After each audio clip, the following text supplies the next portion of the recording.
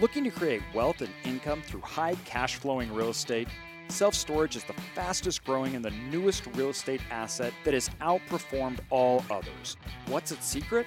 I'm AJ Osborne, and with over 1 million square feet that we have built, acquired, expanded, and even converted big box stores from small third-tier markets to large 100,000+ square foot facilities, we have seen it all. This is the podcast that we're going to discuss and bring on the best investors and operators in the nation to show you how to create wealth and income with self-storage. Welcome to Self-Storage Income.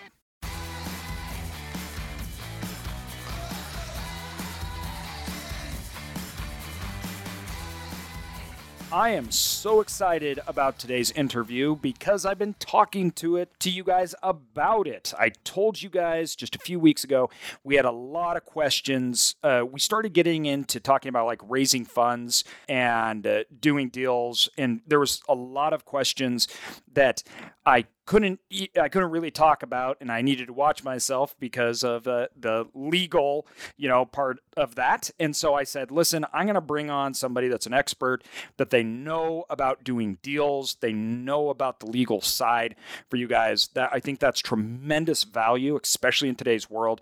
And so that's why I got Charles today. You guys are going to love him. He is smart. He's, excited. He's a great guy. Tall, dark, and handsome. There he is. Tall, dark, handsome. There's all these other things. So, you know what? With that was actually a friend. That wasn't even Charles saying that right now. That was somebody else. So with that, we'll talk more about getting deals and everything with you, Charles. But I really kind of want to talk here first because we've talked, and I know a little bit about you, and I obviously your podcast and what you're doing. You really presented yourself as an expert, and you're bringing so much value in this side that for guys like me, right? I get the real estate side. I know how to do real estate deals. But the legal side for me, that's, I really am dependent on other people, and I don't have a lot of good insight. So how did you get into this, and how did you, as being, from the legal side, get into real estate? Well, I got to tell you, in the first several complexes I purchased, I bought them from lawyers. It seems like that was a natural progression. Sometimes people get intimidated by the process of buying a complex, and being a lawyer and understanding where the minefields are and, the protections, what you have to do. It's no big deal for us. We know how to do it. So, but, as you go in this business and as you get, older and wiser, as I tell my students, I say, you're only going to need me for the first 2 deals. After that, we're just friends. And that's the way it is, because it really doesn't change. And once you understand the process is the same all the time. It's just getting out of your comfort zone. Because once you get out of your comfort zone, that's where things grow. Nothing grows in your comfort zone. But I got into this business because I was originally owned an insurance company, and I hated it. No, hold on. Wait, hold the phone here. You own an insurance. What kind of insurance company did you own? Okay, well, we were a benefits administration firm, a TPA. I own a benefits brokerage firm. Oh my gosh! I know. I'm sorry. I apologize. No, listen. Let me. I know. As a matter of fact, I do remember reading that about your bio when I read it. And okay. So, AJ, let's talk turn. Let me tell you what I say. I always wanted to be in the apartment building business. I always wanted to own apartments. Yeah. But when I got out of college, I took the path of least resistance, which in my case was the family business, which was the insurance business. Yep. Which I'll tell you right now. Me too. Family business. I went into it too.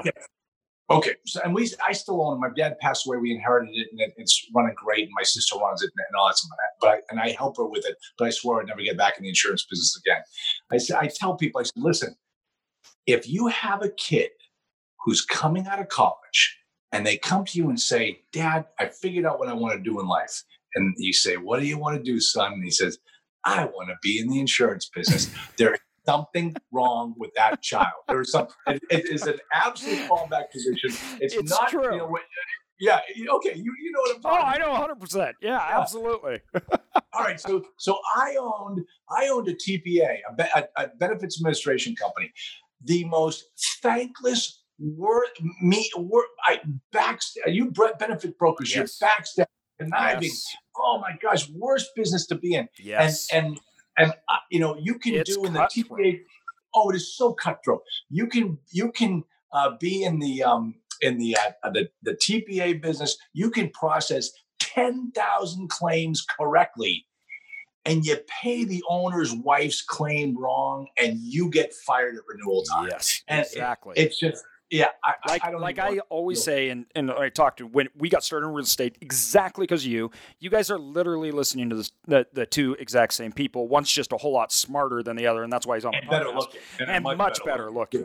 How And many so- times do I got to keep telling myself that? So, But yes, we that revenue, you don't own it. It can go away. So like our clients and the TPA, everything like that, it doesn't matter if it's your fault or nothing, and your business can be decimated. yeah, And wiped it's out. totally out of your control. Yep. And so finally, I was putting myself in an early grave, and I said, I got to get out of this. And my wife says, "What do you want to do?" I said, "I've always wanted to own apartments." And she said, "Let's do it." So we sold the business, took the money that we made there, and went out and started buying property. And this was back in about 2006. And so we obviously had a couple of good years, and then it hit the fan. And I love these gurus out there teaching right now, and they're telling you like there's one guy, and I keep going back to this comment because when one of my students told me that this guy said this, I just rolled my eyes. He said, and the guru's comment was, "You can overpay for multifamily property because the prices just keep going up." We're hearing this in self-storage. We're hearing this. It's incredible to me that, first of all, people listen to this. It's like, we all just went through this, although a lot of the gurus never did. They never went through exactly the recession. Because some of them are only 12 years old. Yeah, exactly. Exactly. Yeah. They weren't in the game when that happened. Yeah. And you've got to work with somebody that's been through the cycle. Yes. And that's the term we use. Has he been through the cycle? Exactly. And yeah. So we took our lashes during that time, kept some properties, lost some properties. And, at the time, I was an attorney and sold the insurance business, kind of, doing what we do now. And I got some phone calls from friends of mine who were going through the problems, and they were losing their properties. And they asked me if I could get involved and do something to help them. And, by that stage of the game, my job as an attorney is reactionary. It's, I couldn't really help them. All I could do is hold their hand through the process as they lost their property. But one thing I kept asking was like, why did you buy this property in the first place? Oh, it's great. We're going to do this, and we're going to, turn it into tenant paid utilities, and we're going to, drive the NOI. They were coming up with all the buzzwords that you get from these gurus, but in practice, it was a bad property. They never should have gotten into the deal.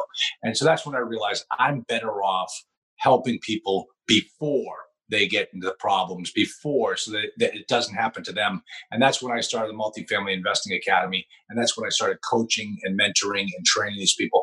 And I tell people, I'm a lawyer. I'm not your lawyer. You're going to hire a lawyer. But I run my business like it's a law firm, and I take care of all of my clients. They have direct access to me. But when it comes down to my contracts, we're going to use my contracts, but my contracts are not valid in all 50 states. You're going to need local counsel to be able to go through that contract and make sure that it qualifies. So, but that was the other thing, is when I was buying my properties and I had, local counsel, these guys were great. I had great attorneys. They could draft contracts beautifully. They could close escrow. They could, handle a title, but they couldn't tell me if it was a good deal or not because they didn't know multifamily. And that's the difference that I bring to the equation.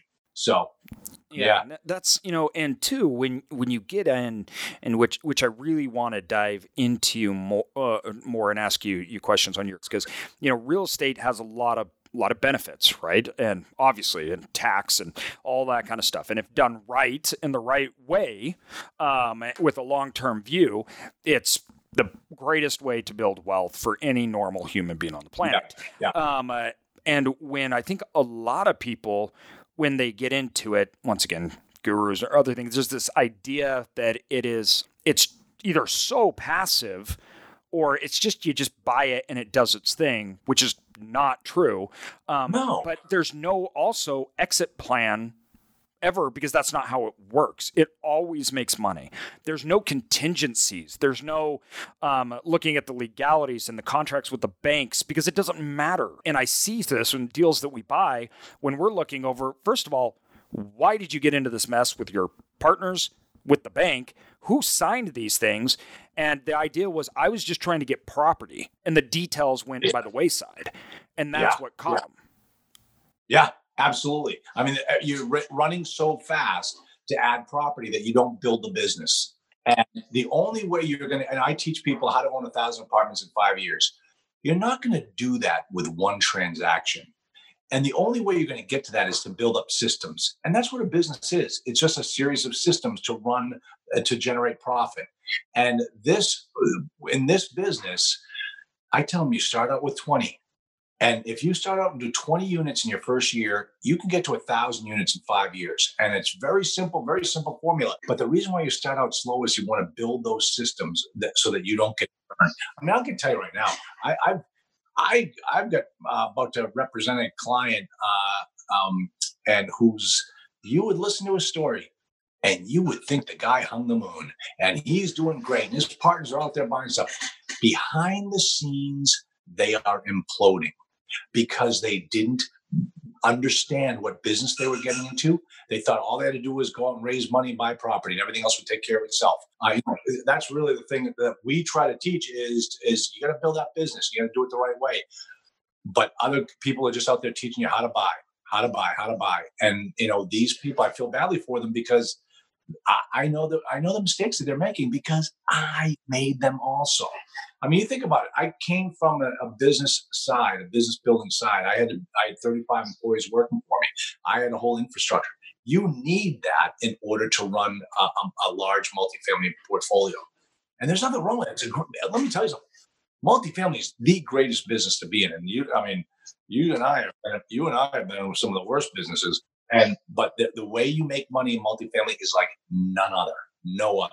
So that's the thing about our business I absolutely love. Well, and two, you mentioned this a lot, and it's funny because, it's like, I get you, right? Because we're so, we come from the same background where we went through and it was, we focused on building, we went through and looked at all these people that owned all of these assets and we're like, this is amazing because all these people own these real estate assets and they're actually businesses and they're doing a terrible job running the business. So we can buy it and we'll work on the business side and let the real estate side do what it does. But we'll create policies, procedures. We'll work on efficiencies, revenue management. We'll build out certain types of contracts. And right. So we focused on the side that most people weren't looking at. They were just trying to buy properties, right? It was just buy properties where we focused on the infrastructure and that we could build off of. So we kind of put the cart before the horse where we spent a lot of time focusing on infrastructure to be able to scale up from there, which paid off dramatically as we started to build and acquire assets, in multiple states, everywhere else. And we were acquiring from people that just simply bought a real estate asset and they didn't know what to do with it. Yeah, exactly. What we call those people, AJ, we call those people California investors. Yes. That's about 50% of my portfolio who I bought it from. So that's correct. Exactly. I mean, you go down to Texas and it's like, the reason why the underwriting rules change in multifamily mortgages is because, you need a solid KP, somebody who's got, deep pockets, balance sheet, cash flow, and experience. And it's that last part, that experience requirement, that all the California investors were lacking. They had everything else. And when the market turned, these guys just said, oh, hey, this isn't supposed to happen. Drop the keys on the desk of the bank and they walk away. And that's when Fannie and Freddie got into trouble. So, it's you have to understand that you're you're building a business. And that's what you're going to leave your kids. All right, I tell a story about John Dobbins and Lenny Dobbins. Lenny Dobbins was a New York Life agent for 57 years. 57 years. John Dobbins, his family owned an egg farm. He sold the egg farm after he read a book on how to turn $1,000 into $1 million in real estate in your spare time. He became a multimillionaire from real estate. Lenny Dobbins died And his 3 kids now get a check every single month from New York Life based upon his block of business. John Dobbins died, and his kids were left all that property, and they're multimillionaires. Lenny Dobbins' kid got a check last month for $56. Okay. After 57 years with New York Life, that's what he gets from that company, $56. John Dobbins leaves his kids millions. And Lenny Dobbins was my father. And John Dobbins was a distant cousin of my father's, right here in Nashua, New Hampshire, and so that's I know his son Michael Dobbins. He's out there running his property, and he's living a wonderful life. Got a beautiful house up in Rye Beach, New Hampshire, and he's done well because his father took the time and made the offers 40, 50 years ago, back when when he didn't know what he was doing. But he got out of his comfort zone. Yeah, when you add time into real estate, there's just no even. I mean, it blows like I like to tell people, right? We've been doing this for a long time. We started in early 2000s, and when we started buying some properties, we really ramped up. Obviously, after 2008, 9, we started buying a lot, but we'd been in the game. We'd learned. We stopped buying at right about 2005, 6. 2005, we stopped buying because we couldn't get any good deals, and then started back up. And during the time, it was good, right? It was like, hey, yeah, we're building something, and we're doing something. But when you go a decade, it's mind blowing. Like, I wouldn't have thought of the force. It's so hard for us to grasp in 10-year increments what can happen by doing things in year 1 and 2. And we want to see results so immediately, and we want to have it now, and that just destroys everything. So take a look at multifamily. Now, the way I teach it, how to own 1,000 apartments in 5 years, I say just buy 20 in the first year. I mean, 2 10s, 10 2s, 5 4s, 4 5s, I don't care. But get 20 units. And then you'll that's the basis. Now, a lot of people, these guys say, hey, go big or go home, or like, I should have done it bigger years ago. Yeah, okay, fine. Let me just tell you about, the tortoise and the hare. You do 20 in the first year, and then the second year, you double what you own and you don't sell anything. So in the second year, you've got 60 units. And then the third year, now you've got 180, and then 540, and then by the fifth year, you've got over 1,000 units. And the thing is, by the third year, when you become your own property management company, when you're the one managing all those properties, just like every successful real estate investor I know, when you are collecting that money and putting it in your pocket, by the third year, you have enough critical mass. You're going to live large. You're going to have an income coming in, almost guaranteed. You take your 5-10% right off the top of every dollar of rent, and that's your income. That's going to pay for your mortgage. That's going to pay for your kids' tuitions. That's going to pay for your lifestyle.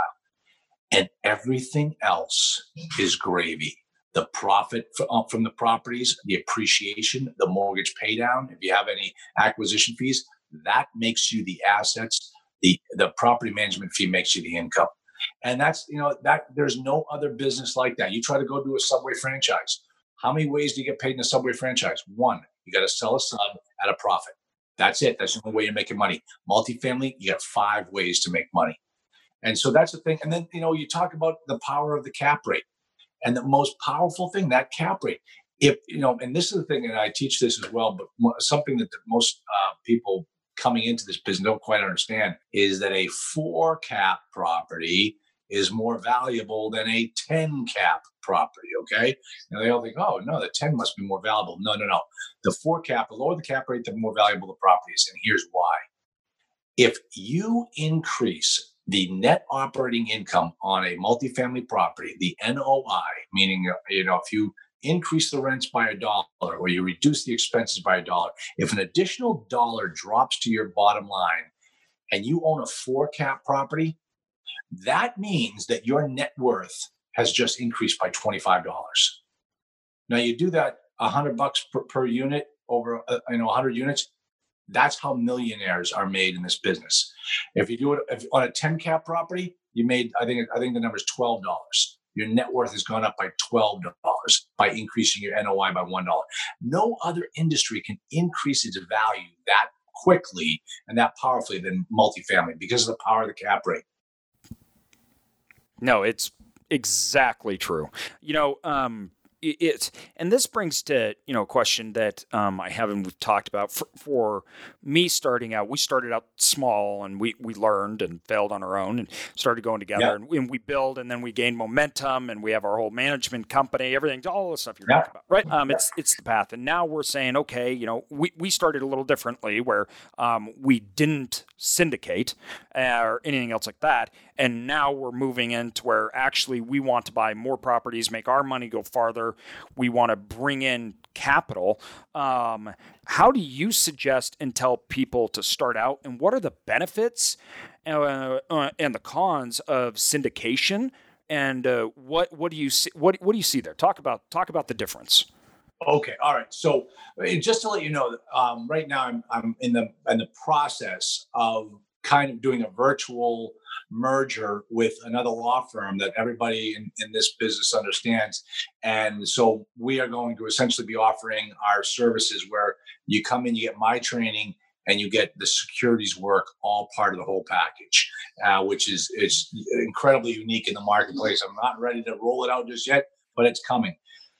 But I have, 150 students in my program, and I did a Monday night call with two of my students, and I call that call the tale of the two investors. And these guys are both, one guy has 6,000 units. He started with me with zero, and I took him through his first property, and he's been with me for the last, almost 10 years now. He's got over 6,000 units. I've got another student that started me with 9 units, and now he's got about 100 units. Okay. Both of them are multimillionaires, and one of them does it through syndication. The other one does it through strictly debt. And here's what I mean. One guy comes along, the one who does it through debt, he goes and he finds a deal. And usually at this stage of the game, the banks bring him the deals. And they're usually real value adds. And he knows his money. He knows his business down to the penny. He knows exactly what it's going to cost to rehab a unit. He knows what it's going to cost to what revenue he's going to generate. He knows what the expenses are going to be when he's done. So he knows what each property is worth as soon as he looks at it. And so, when you come to a due diligence process, he doesn't really need it. He knows he's going to rehab each one of the units. He knows he's going to get in there. So he knows what he has to do. Then he goes out and he borrows the down payment from friends. Okay, so he doesn't issue a security. He doesn't let these people become part of his company. He just borrows money from them, just like a bank. And it gives, that borrowing of that down payment, and you hear the expression, have the seller carry the paper or what have you. It's essentially the same thing, except these are third parties, and their security interest is behind the bank, and they go out there and lend him the money. So he goes out there, does the full rehab on the property, loads it back up with good tenants, good quality paying tenants, refinances the property because now he's got a great performing asset, and he just pays off that debt, pays off that debt lender, and he uses that guy again the next time. Now that guy didn't syndicate. He never did anything that ran afoul of the SEC, and now he is the sole owner of that property. He doesn't have to answer to anybody. So that's the tale of one investor. Now the other investor has gone out there and raises money with friends and family. He's now got and with 6,000 units, he can now go out there and just tap anybody in the shoulder, and he instantly has all the money he needs to get a deal done. And let me tell you something, folks, that's where you will be if you stay in this business. And so so he's gone out there and he taps on people's shoulders, and then he and his partner bring in and raise the private money. So now they run the show. They are the syndicators. They are, depending upon how the operating agreement is drafted, they are the Class A membership. They make all the decisions. The Class B membership are the passive investors, the silent partners, the people who are actually buying equity in the deal. And some of them get a preferred return, some of them just share alike in the ownership, the membership interest of the ownership. What this student does, is after 5 to 7 years, when you're coming to the end of that the exit strategy period, when you're ready to close out, sell a property, refinance, he has written into his operating agreements so that everybody knows going in that they can refinance, pay off all of the equity investors, and now these two guys own the property themselves. So that's another way that you can do it, by using other people's money. There's so many different ways to skin the cat. And I'm telling you something. I mean, one of the things that I am an expert at is striking the deal and figuring out how you can make the numbers work, and how you can, different ways that you can provide some form of benefit to an investor in order to get them to say yes to the deal. And remember, that's this whole business, and you'll appreciate this being an insurance business. And this is why, why you and I have done so well, is because we understand that above everything else, this real estate business is a sales and marketing business. You got to prospect every day. You got to make offers. When your making of an offer is you're asking somebody to buy. You asking somebody to buy insurance, asking somebody to buy your offer. If you don't, the first sale in our business is made when the seller accepts an offer. That's the first sale. And now we're in business. But until that happens, you're just an insurance agent looking for your first sale. Yes. No, it's so true. And I tell people all the time, they have all these questions, everything else like that. I'm like, first get a deal. Then you can answer all the questions. And I'm like, if you could solve that one problem, you can solve all the others. But I'm like, you can't solve the others without the deal. That just doesn't make sense. But, and also, let me just extrapolate on that. What you have to understand is that every seller, the reason why they're selling, every seller, I don't care what position, they all have a problem. And it's your job as a salesperson to figure out what that problem is and then solve it for them in the form of an offer. Yep. And two, this is so, oh man, we've just been talking so much about this subject lately. It's so good. You're getting me excited, because when you look at all the deals I've ever purchased have been off market via brokers that say, I got a deal. They haven't listed anything like that. We buy it. Nobody even knows. Or they're deals that we have done the work, made the relationships, the connections, and got the deals done on our own, because we went out and we solved problems of the owners, right? And we're working with let's work through this. Let's figure this out, right? So we're prospecting. Exactly. We're prospecting and we're providing solutions. And when we look at this, you look at the deals and people are like, oh, I can't find any deals. And I'm like, well, where are you looking? And like, Zillow or something like that. I'm like, what? Well, that's not where deals are. Retail investors get the end. It's like buying a stock, right? It's, buying a house on the market. You're the end. You're the last one down the chain. That's a retail investor. I'm like, do a little work and get up the food chain. The whole first part of my training is how to find deals when no one else is looking. And every one of my students, so anyone that follows me knows what I'm about to say. LoopNet is where deals go to die. So if you think you're going to find a deal on LoopNet, because, LoopNet must know when these gurus have a boot camp, because everybody registers on LoopNet and they think, oh, good, I'm going to find my deals there. LoopNet is where deals go to die. Listen, you talked about these brokers bringing you these offers. The reason why they bring you these offers these deals is because they know you can perform. And they know, look, why work hard if I can just give it to AJ? And AJ just closes on it. That's what happens in brokers' offices when they get a good deal. They keep it in-house. They're not going to plaster it on LoopNet. They keep it in-house. Well, and they give it to they do. When you talk to the sellers and people are like, sellers, if it goes onto the market, and ask the broker, why are they putting it on the market? They're trying to get the most highest price that they can ever get. And I'm like, exactly. Well, that's not how I buy. So there's no reason to even have that discussion. You're just looking for someone that will pay unreasonable amounts. And lots of times those are the properties that never even get bought. Because the seller tells the broker this: listen, if you could sell my $2 million property for $3 million, I'll let you sell it. And the broker's like, well, let's try. Let's go out there and see. And they put it up to list. Well, the reason why they're okay selling it at the $3 million is because they know that's an unreasonable price. Nobody should pay that. And I can't tell you how much that happens. And so for brokers, they don't make money by holding properties. They don't make money by taking bids, putting it under contract with hundreds and hundreds of people. They make money by selling that seller's property. And they want to sell it. Okay, AJ, true confessions here, just between us girls. You got it. Okay, Marcus & Millichap, obviously one of the top retail brokers. Everything that they sell is grossly overpriced. You'd never buy anything from Marcus & Millichap. I sold 2 of my complexes through Marcus & Millichap. Do you know why? You wanted the highest price, an unreasonable price. And I knew I would get it. And I did. Wait, that's exactly what we tell brokers. We say, listen, I got to tell you, I'm not buying anything at this price, but I'm going to come to you when I want to sell. So, it's exactly. You do a little work, get up the food chain.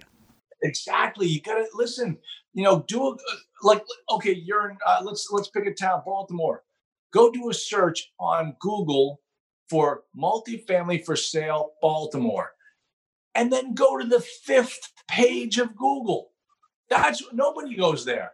That's where you find these precious nuggets that you didn't even know they existed. And I teach about 25 different sites that nobody knows about. And I show you how to find them because you've got to get your activity up. Remember, we're in sales. Yeah, it's a numbers game. It's just a numbers game. Exactly. Yep.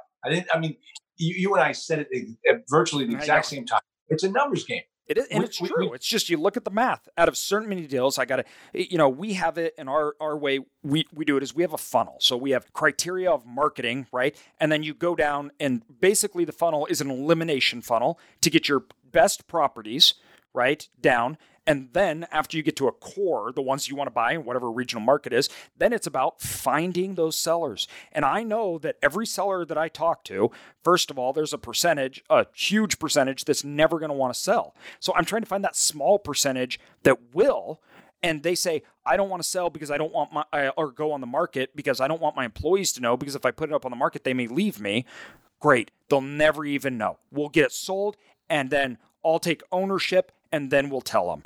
And, or, you find out things like that. And then you get those people to sell it to you. But I know to find that one, I got to look at, 100 or more. And so it's just math. Yeah. Okay. So we use a service called Enodo, Enodo. Are you familiar with it? Okay. So you should check it out. It's the website's an ENODOINC.com, Enodo Inc. And they were just purchased by Walker Dunlop. And Mark Rutskin, I've had him on my podcast. He's the guy that invented Enodo. It's a phenomenal website. It's where we can find out all the inner numbers on all the multifamily deals around the country. And I show my students, the first phone conversation I have with one of my students, when we're trying to figure out exactly what market they're looking for, is we need to determine are there enough gray dots? And because all it takes is one gray dot. And this is how I talk, and the students don't understand what I mean. So they say, okay, let's take a look. You want to buy in Greenville, South Carolina. Okay, let's plug in Greenville in Enodo.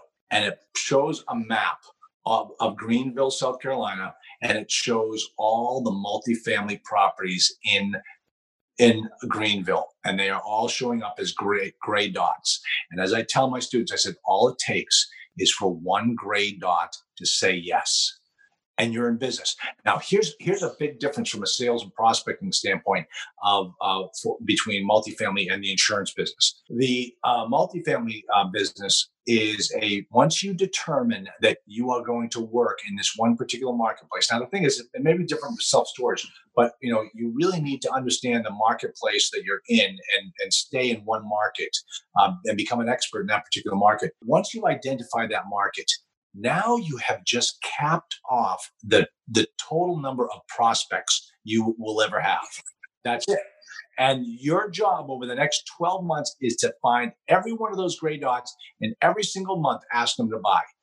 And see, this is something that's very similar to insurance, is that in order to successfully do that, you're going to set up a system, a direct mail marketing prospecting system that goes out every single month. And I love these guys who say, I mailed to these people, I got a lousy response. Well, how many times you mailed to them? Well, I just did it once. No. No, that doesn't work. Every single month, you've got to ask these people, because this month, everything's fine. 6 months from now, my partner died, and now we have to sell. Who are they going to call? The guy that's been sending in letters for the last 12 months. Yeah, so, this is, when we look at how we find properties and vet properties and everything, we're building out a whole entire system. I have salespeople. They're salespeople. They're selling, They're calling up, they're trying to find deals for us. We focus on data. We build this whole funnel out, right? Because we know that although it's simple math, right? We know that if I put in a little more work on finding the property instead of taking a property, just a little more even, it'll result in millions more on my acquisition side. So it's the effort is minuscule to the reward. And we'll go out and do things. The ones that we were buying off market and everything, people are like, how'd you find the deals? And I'm like, we took Tom out to dinner. And Tom liked us and he sold us the property. Walked in, said, I want to buy your facility. And the guy said, I'm not, and we said, what's your number? And he said, $4 million. I said, if we shake on it now, will you sell it? He said, you got a deal.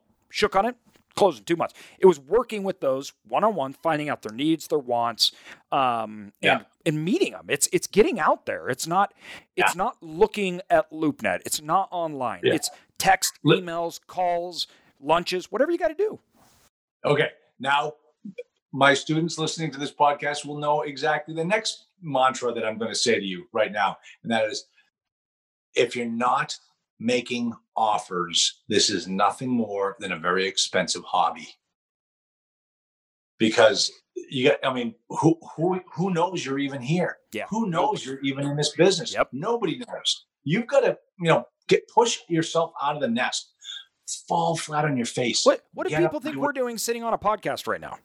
Yeah. I mean, really, what do you think I do? I want people to know who I am. I want to bring value to them. Yes. So when they say, I found this awesome storage deal in wherever, I could never do it, but I listen to a guy on my phone and he knows what he's doing, right? I have 3 under contract because listeners of the podcast reached out to me and said, I got this deal. And I said, great, let's do it. 3 currently. I get clients all the time from my podcast. Yeah.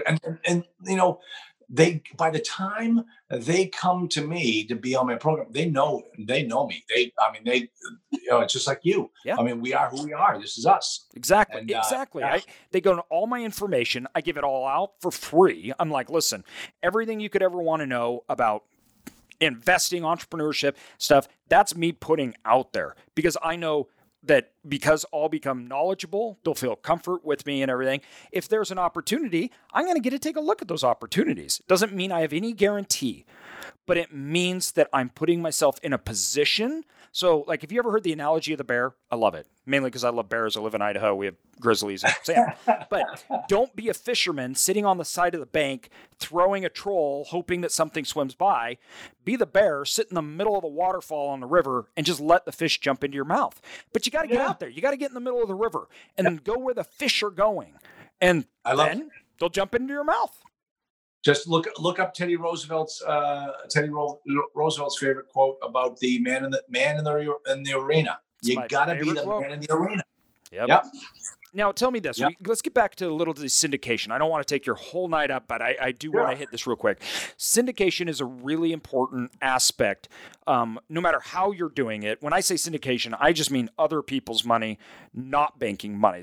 We're just going to keep it simple for right now for these terms, because we talk about using other people's capital in the form of like hard money loans, right, and then add it onto the bank to get your pay, or maybe not hard money loans, not the right word, or bringing in people to participate in the equity portion. So to keep this simple, everybody, the equity portion of a deal is what you put into it. So if you have a $5 million deal and you're putting $1.5 million down, the $1.5 million would be the equity. So that down payment, bringing people in, what do you need to know before you just go run out? like a lot of people, I got this great property. I'm going to go get Bob, Steve, and I'm going to make a few phone calls.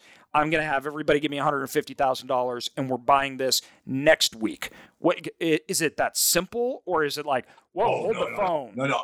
Listen, it can be, once you understand all the pieces and all the legalities of it, and you know how to do it right, this will be a system that you'll be able to tap into all the time. But first up, let me throw out a couple of terms so everybody understands. $5 million property. The question that, all the big Wall Street guys to ask is, what's your capital stack? Yes. Like, yes. Wow, that sounds, I don't know. Geez, that's yeah, I can't. I don't know. All that means, how are you going to get your $5 million? How are you going to go from 0 to 100% of that $5 million loan? Okay, now throw out a number, 75%. So 75% sounds to me, you're going to go to a bank and get that. You're going to get that in the form of debt. So right away, out of your capital stack, 75% of it is already taken care of in the form of debt. Now you've got to fill the capital stack with the other 25%. Now you could do it in a couple of different ways. You could do it with additional debt, like that first investor. What happens in that case with debt? The issue with debt is it's expensive. Yes, because you got to make a payment every single month, and if you don't make that off that full amount, it's not off profit. It's off that whatever you borrowed. Right. Exactly. I mean, regardless of whether there's a profit, you got to pay that back. And if you don't, those people have what are called foreclosure rights, and they can come in and take your property back, and you lose it. So the problem is you never want to saddle your business with too much debt. Yes. Too much debt will wipe out a business. I mean, cash, once a business is out of cash, it's out of business. And so if you saddle your business with too much debt, like 100% of your capital stack is debt, that's a problem. Okay. So what happens is instead of using debt, you just say, I'm going to go out and get money from friends and family. Don't say you're going to borrow money. You're going to bring them in as investors into your property, and you're going to give them something in return. And what you're going to give them is what is called a security. All right. So a security is one word that defines so many different types of instruments. So you need to know what type of instrument, and this is going to come right back full circle to answer your question. You've got to figure out exactly what type of instrument you can use to make that deal happen.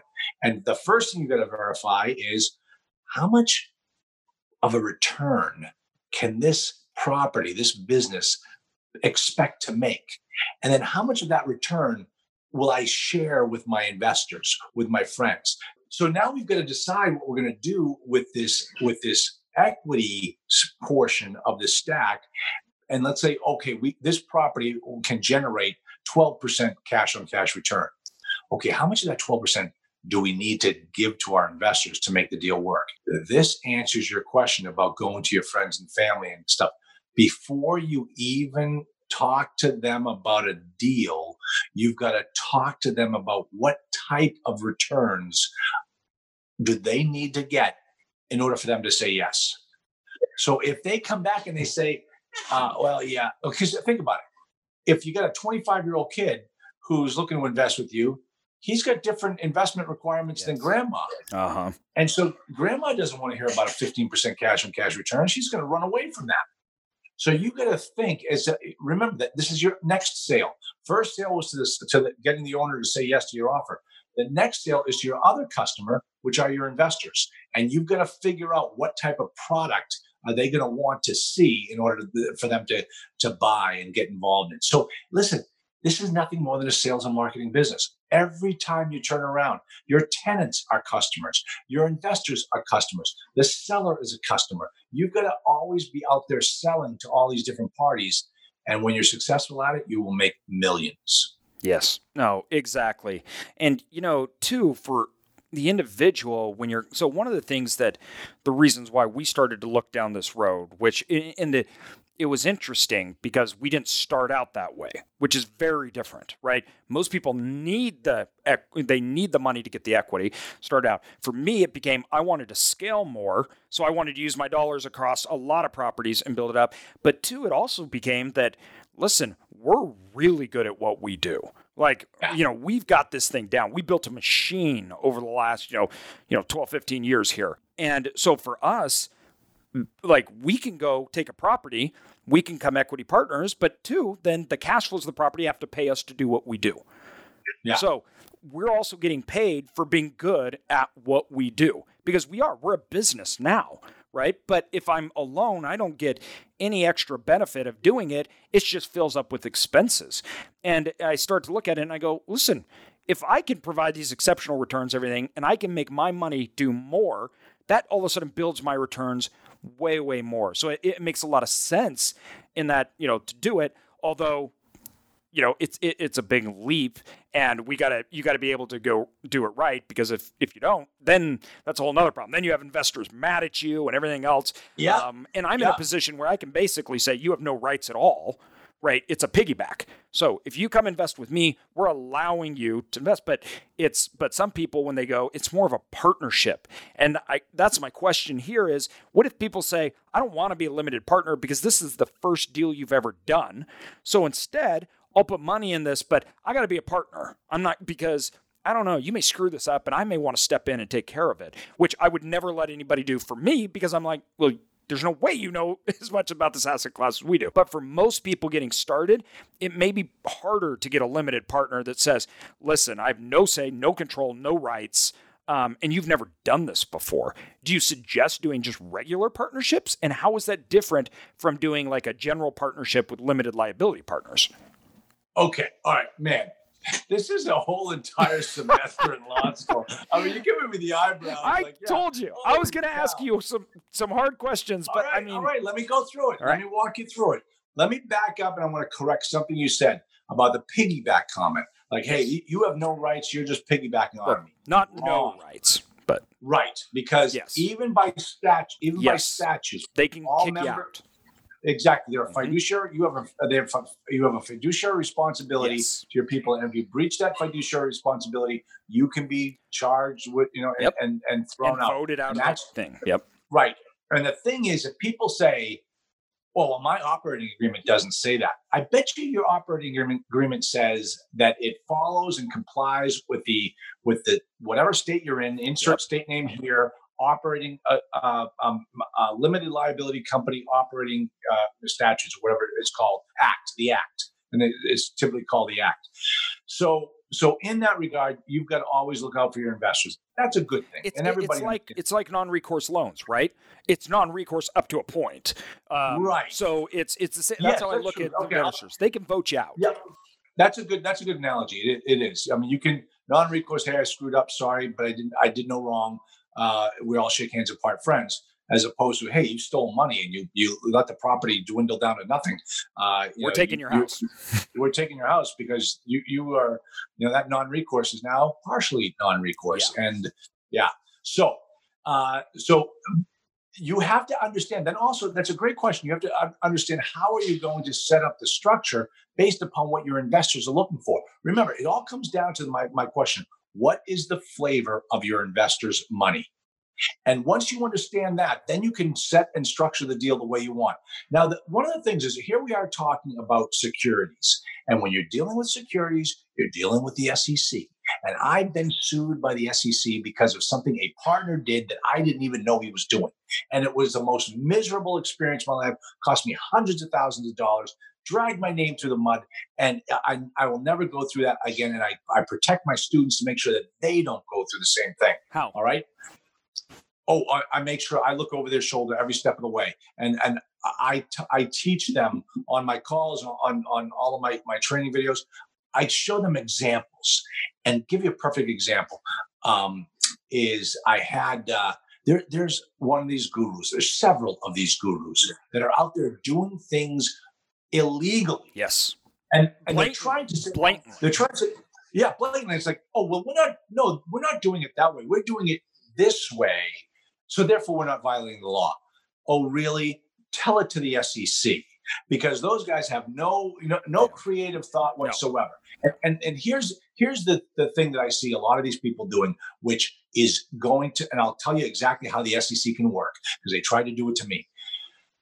These guys use what they call, or what we all call in the industry, capital raisers. So let's say, AJ, you need to raise $5 million to do a deal. geez, you're all out. You're tapped out of friends and family. You got to get out there. Yeah. So you go to a group of people and they say, hey, if you raise money for me, I'll give you a 3% commission on that.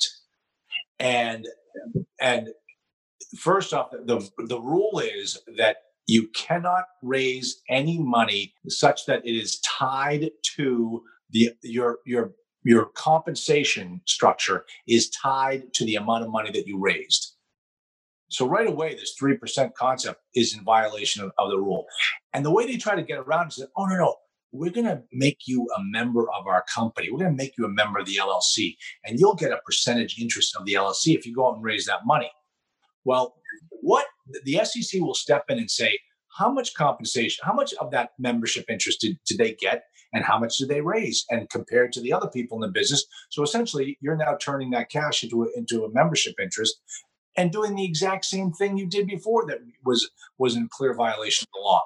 And the other thing is they try to couch it by saying, oh, well, you're a member of the LLC, and you're a part of the general partnership. You're part of the not the GP, but the syndication side. And therefore, you're going to work with us, and you're going to be a partner with us in the syndication.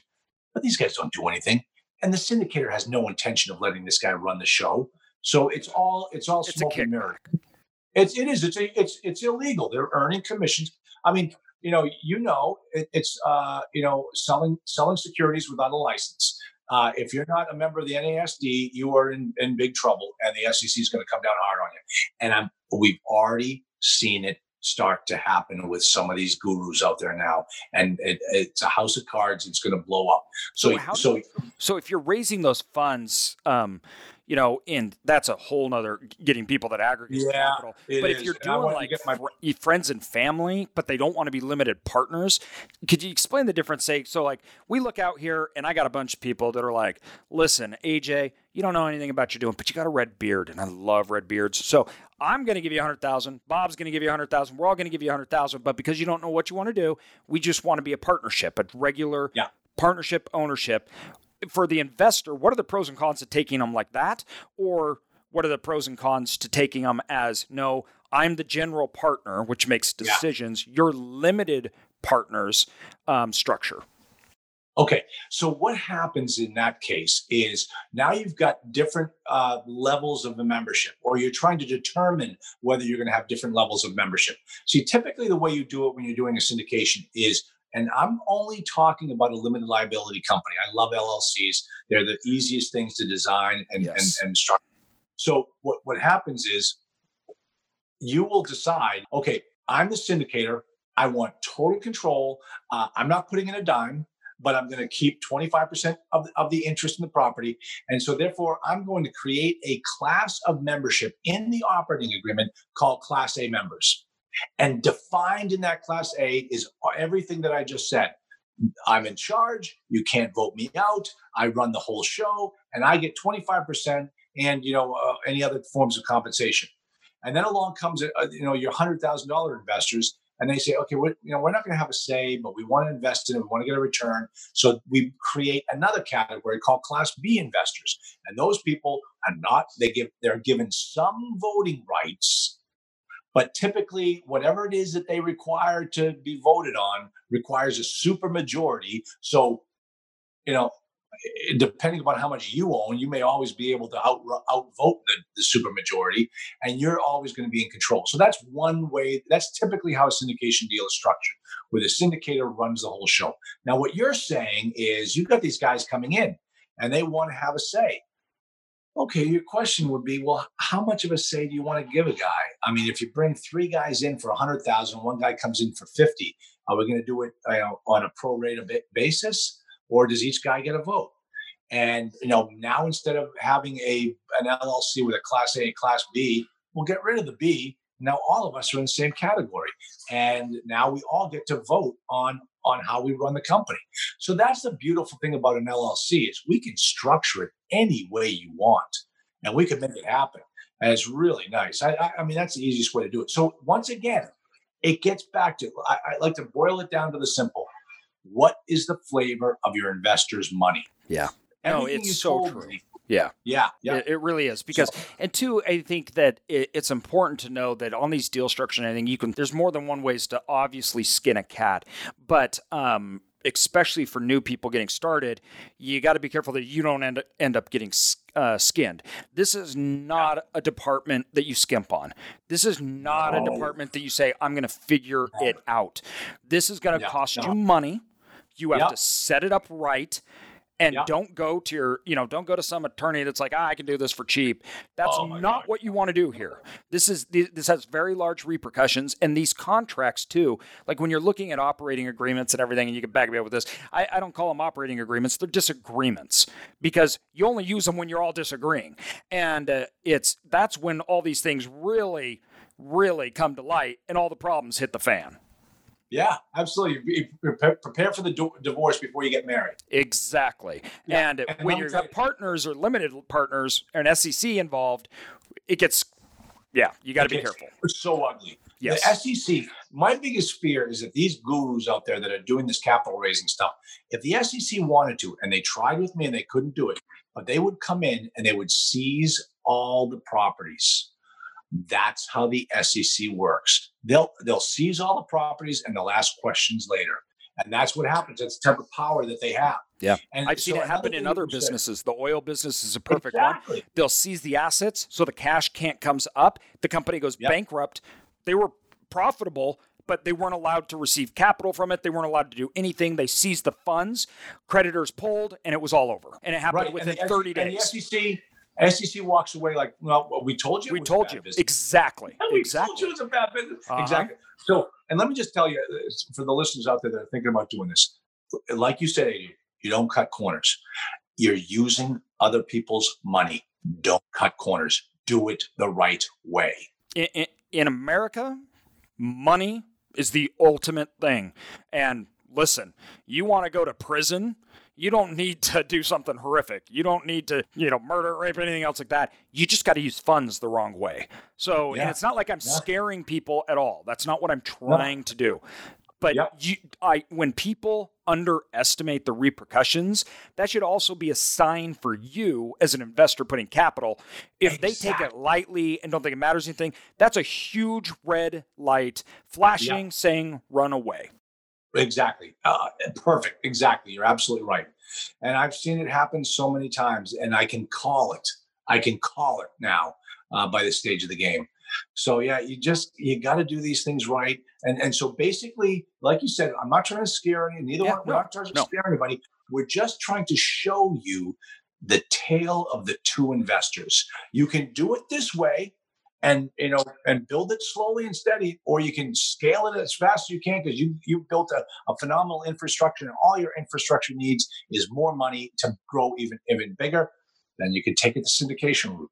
But understand, hey, I'm just going to borrow the down payment. Well, guess what? You might have oversaddled your entity with too much debt, and you're going to lose your property. Over here, I did it all wrong. I cut corners, and I know the SEC is looking over my shoulder. And guess what? I got the letter. I got the letter from the SEC. Well, a perfect example of what you just described is when I look at my path along this way and everything, when I started, the reason I didn't start with investors was because I didn't think I knew what I was talking about well enough to represent and take their money in a way that may not get me into trouble. And I had a real honest conversation with myself. Like, I'm just now getting started in this business. I don't know what to tell them about returns, and I don't know what the future may be. And I started realizing if I don't have really good answers to those questions, for me personally, I didn't feel comfortable taking their money because I didn't want to get in trouble. Now, though, I grew, and as I grew, I'm like, okay, now I know this better than most people. And we're the top 1% of owners in the world.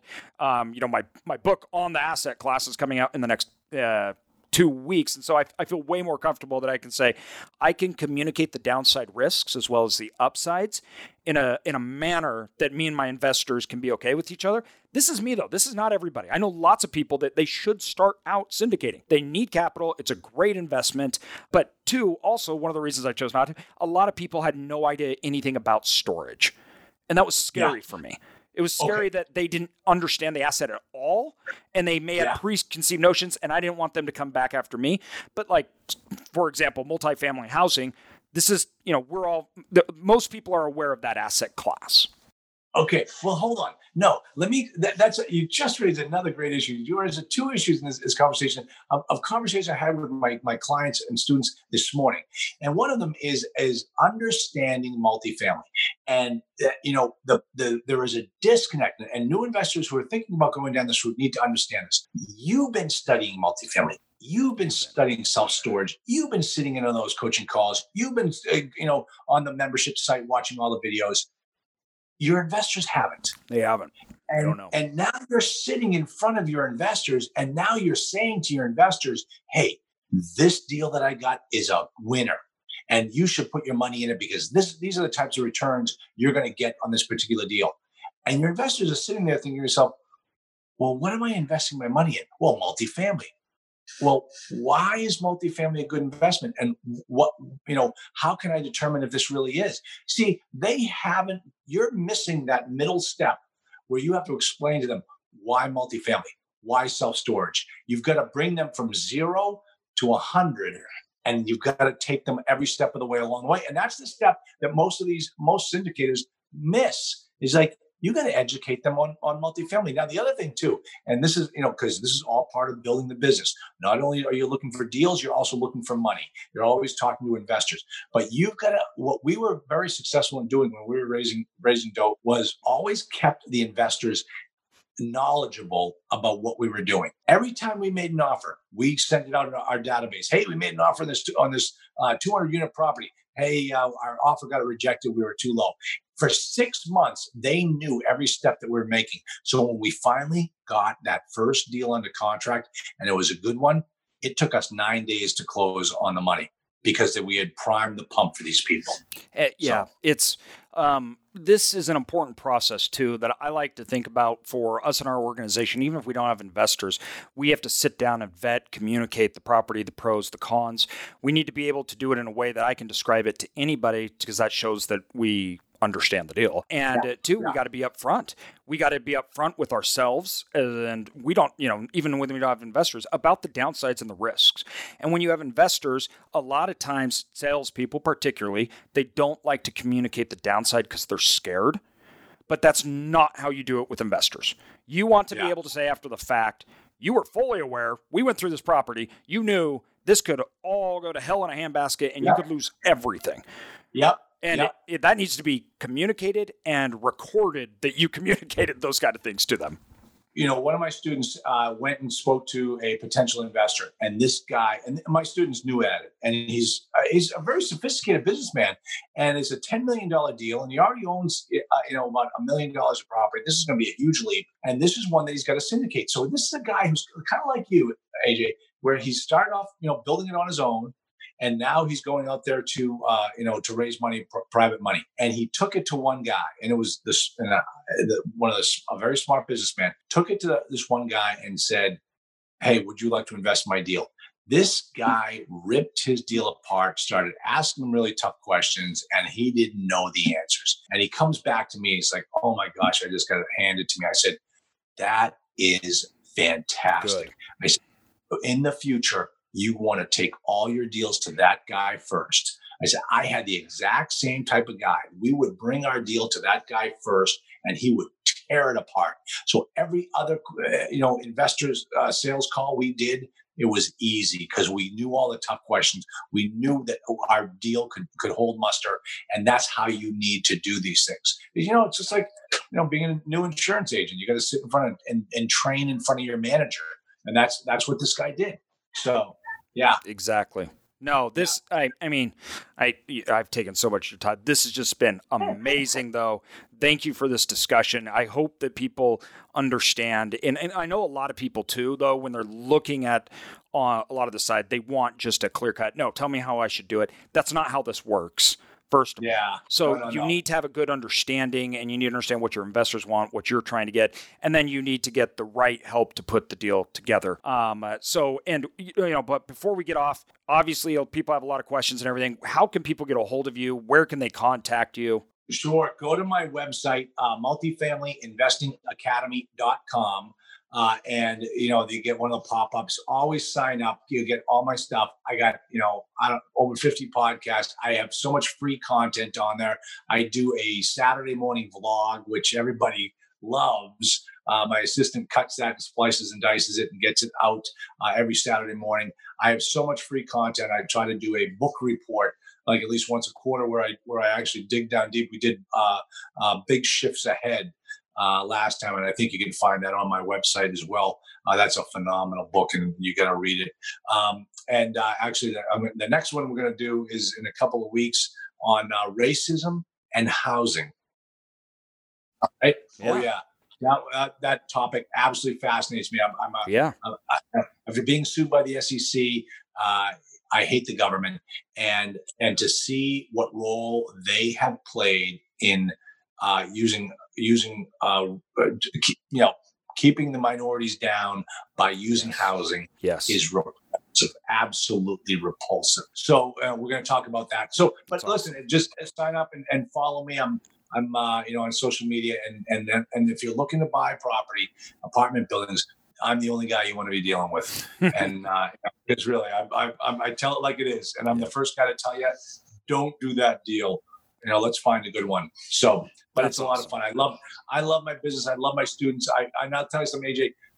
I never felt this way when I was in the insurance business. Yeah, no, it's different. Now I get up and I go running to work every day because I'm having a blast. It's a blast. It's so true. And, we can get on this and we can talk about deals. We can help each other out, things like this. Yeah. This is in a lot of industries, that is something you would never do. Never. Exactly.